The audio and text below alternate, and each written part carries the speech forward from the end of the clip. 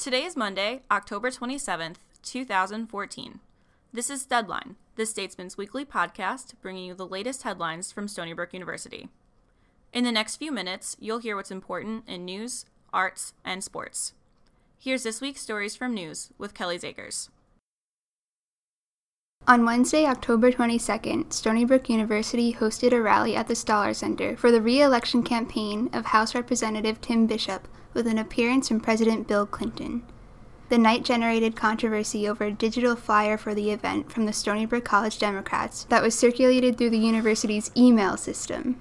2 days before the rally, the flyer was sent out by Stony Brook Student Life, which the Stony Brook College Republicans called a violation of both university policy and federal election law, claiming that the use of the university's listserv application to send the email showed favoritism toward the Democratic Party and was an illegal contribution to the Bishop campaign. Kevin Gomez, president of the College Democrats, said the group went through the correct channels to promote the event and that there was no thought of breaking any laws in doing so.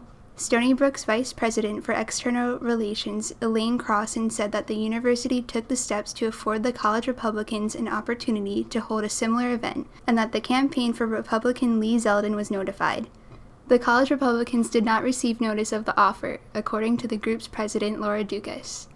A group of Stony Brook students are in the process of filing complaints to the Federal Elections Commission and the IRS, according to a press release from the Stony Brook College Republicans.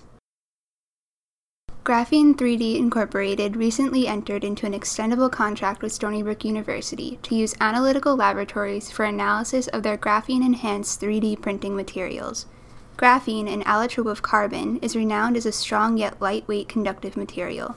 The collaboration with Stony Brook will focus on further research on the effects of the company's proprietary graphene materials on 3D printing and will be coordinated by Dr. Alexander Savsenenko, working with the Stony Brook Center for Advanced Sensor Technology. The technology can be used to create 3D printed batteries, which could be used in situations such as space missions when room is limited.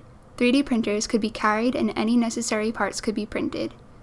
Graphene batteries, for example, are produced using a composite graphene-based material in the form of a black powder, which can be heated and used with the 3D printer to be formed into any desired product. The collaboration would allow students to work with Graphene 3D in the analytical facilities and potentially continue that relationship upon graduation.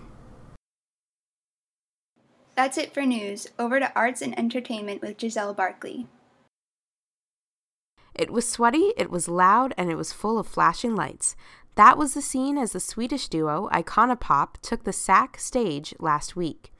Along with singer Lowell and band Five Knives, Reverb's Campus Conscientious Tour encouraged college students to vote and save the environment. At the concert, USG also announced that Lupe Fiasco and Blau will be headlining at the Back to the Brook concert on November 6th in the new Stony Brook Arena. The SAC wasn't the only scene for music this week. Grammy winner Oscar Hernandez and the Spanish Harlem Orchestra brought their Latin music and jokes to the Stoller main stage. The group performed in honor of Hispanic Heritage Month. Director of the Stoller Center, Alan Ankles, was excited for this group, saying that they had been waiting to bring this two-time Grammy-winning orchestra here for years. That's it for arts and entertainment. Over to sports with Joe Galotti. The Stony Brook football team suffered a heartbreaking loss Saturday afternoon, losing 28-20 at New Hampshire. The Seawolves got off to a hot start against one of the top-ranked teams in the FCS, jumping out to a 14-0 lead. However, the Wildcats came back to take a 1-point lead at halftime. Stony Brook had a chance to drive for the tie in the waning moments, but a fumble ended the game. Stony Brook will be on a bye this week before hosting James Madison on November 8th. Women's volleyball got back on track on Friday night in Pritchard Gymnasium after a tough loss earlier in the week against Seton Hall. Led by junior Melissa Rigo and redshirt senior Evan Slaughter, 5 Seawolves put away at least 6 kills. With the win, Stony Brook moved to 4-3 in America East play with 5 conference matches to go. On Sunday afternoon, women's soccer, the defending co-champions of the America East Conference during the regular season, fell to New Hampshire 1-0, ending their regular season and playoff hopes with a defeat. The team will not advance to the America East tournament where they reached the championship game last season. Sue Ryan's team ended their campaign with a 5-10-2 record. And that's all for sports.